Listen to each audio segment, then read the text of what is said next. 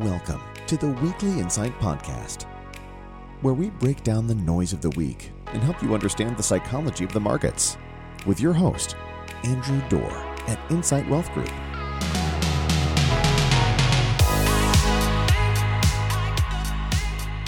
Good morning. Welcome to the latest edition of the Weekly Insight Podcast. I'm your host, Andrew Dorr. I appreciate you taking a little bit of time this week to hear what we think about what's going on in the world and the markets and the economy. Before we get started, I will just remind you what I say every week, which is that what you're about to hear today should not be construed as individual investment advice. As always, if you hear anything here today that makes you think about your own portfolio, I would encourage you to talk to your investment advisor or certainly give us a call if you'd like to have a discussion. Let's dive in. This week, a little different, coming back from the Labor Day weekend. I hope everybody had a wonderful little chance to spend some time with their family. It's hard to believe that summer is over and that it's time to start thinking about things. This weekend I was thinking, man, I really need to change the oil in my snowblower. Not ready for that yet. But football's on. The nights are a little bit cooler. Even Aaron from our office this week came out with the planning for the annual Insight Wealth Group Chili Cook-Off competition, which is a aggressive rivalry at the office. So I can't believe that's happening already. But seasons are changing. Not much changed in the markets this week. The concerns stemming from Chairman Powell's Jackson Hole remarks continued to leave the market a little bit jittery. It's a place I would suggest we're going to be in at least until we get the August inflation data, which comes out a week from when I'm recording this, so a week from Monday. We'll have a better understanding at that point about what we should expect from the Fed later this month. Right now, the expectations on what the Fed is going to do continue to kind of bounce around between a 60 and 75% odds that they're going to do a 75 basis point hike. We'll see. Hard to say. Because there wasn't a heck of a lot of news last week, holiday weeks tend to do that, we thought we would dive into a new topic. I thought I'd discuss something that we haven't spent a lot of time here on this topic before, and that's housing. And particularly why I think and we think that rental housing may be an excellent opportunity as we are going through this time of surging inflation. So most of the folks who listen to me, who are clients, know we have kept a significant sleeve of multifamily housing in our client portfolios really since the founding of the firm, back over a decade ago. And the basis for that decision goes all the way back a little further than that to the great financial crisis of 08-09. And I think that starting point, that series of issues continues to impact our decisions on investment policy today. Everyone knows the 08 story by now, right? Banks were handing out loans to literally anybody who could breathe at that point. I'd add with much encouragement from the government. I don't think they get enough blame for what happened in 2008, but that's a whole nother discussion. But people who never had an opportunity to own a home finally did. And in some cases, that was great news. Those people deserved that opportunity, but also we got a lot of people who had no business owning a home, or at least not owning a home that they bought into. I will always remember the movie The Big Short, and this gets a little bit blue, but at one point the lead character is in Las Vegas at a convention, and he is talking to, let's call her a adult entertainer. And she begins to ask him about her multiple mortgages and whether or not she should be concerned. And he realizes that she owns multiple homes because she was able to get mortgages for them. And it's a great example of how bad things had gotten in 2008. And that house of cards inevitably came tumbling down, and it put a screeching halt to home construction. I include, there's a lot of data in the Weekly Insight memo this week, some good charts that I would encourage you to look at. I'll try to walk through them so you can understand them. But what we saw is that the end of 2006, we built, I think, 2.07 million homes in 2006. By 2009, that number was down to 550,000 homes.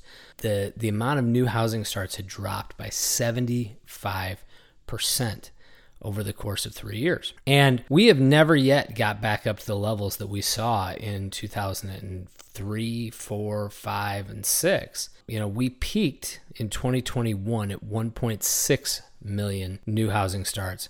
That was the highest number that we'd seen since 2002. In 2002, we were at 1.64. But what that chart also doesn't point out, the one that's included in the Weekly Insight, is what's happened so far this year with housing starts. And I don't think it's going to surprise you that with rising costs, inflation and then rising interest rates, new housing starts have actually slowed this year. The July data showed a 10% month-over-month drop in an annualized expectation for new housing starts at about 1.44 million. So that's down about 9.6% from 2021. So there's no doubt that the housing market needed to cool off after 2008 or really before 2008.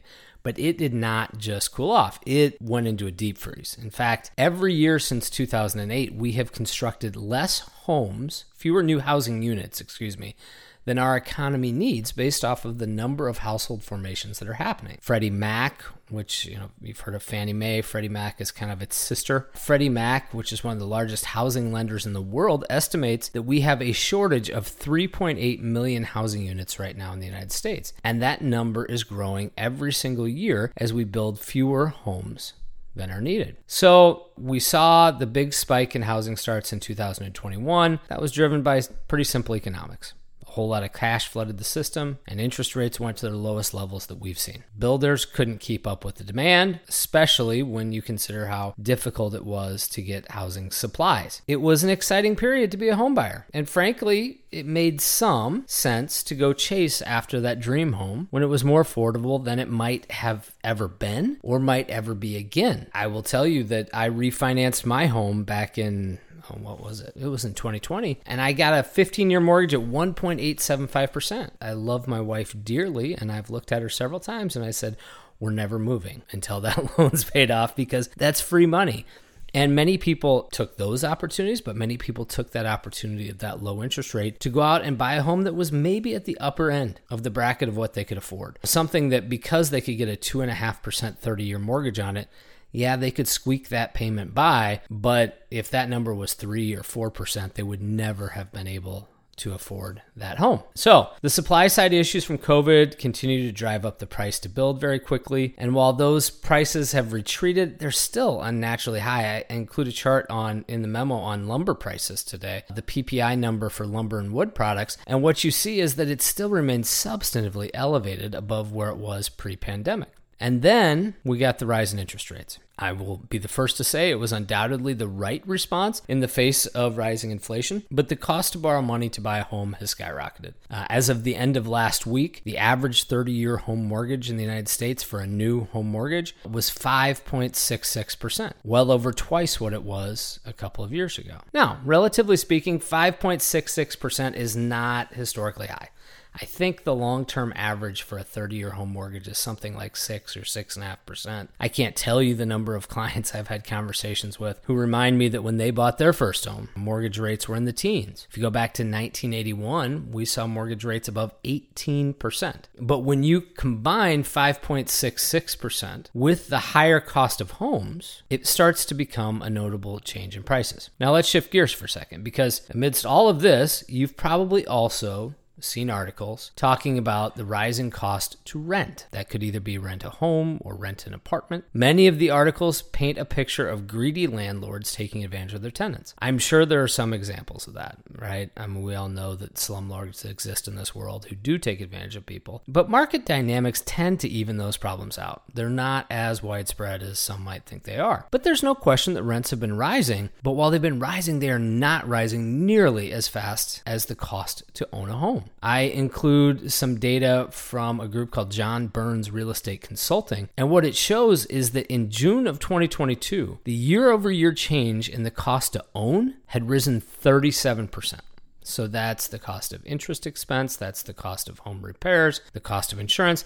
The average cost to own a home had risen 37%. The change in the cost to rent an apartment had gone up 6% in the last 12 months. It is now substantively cheaper to rent a home than it is to buy. In fact, John Burns Consulting goes a step further and actually does the math and shows that it costs about $850 more per year right now to own a home than it does to rent. And now we get to the case of why multifamily might make sense as an investment class, even in surging inflation and rising interest rates. Because as the data we just talked about shows, owners of rental housing are not going to be lacking for customers anytime soon. There's way too little housing, and the cost to own a home is skyrocketing. So between that shortage of housing and the rising cost, rentals will continue to be a hot commodity. But before we invest in multifamily, we also have to understand where the value comes from. How do you make a buck buying an apartment building and flipping it, or buying an apartment building and owning it? Now, this process is much more complicated than I'm about to make it, but I think there's two key components to this, and it's driving rents and it's seeing cap rates fall. And I hear these two things talked about, but I don't ever really hear people explaining them. So we're going to go through some examples.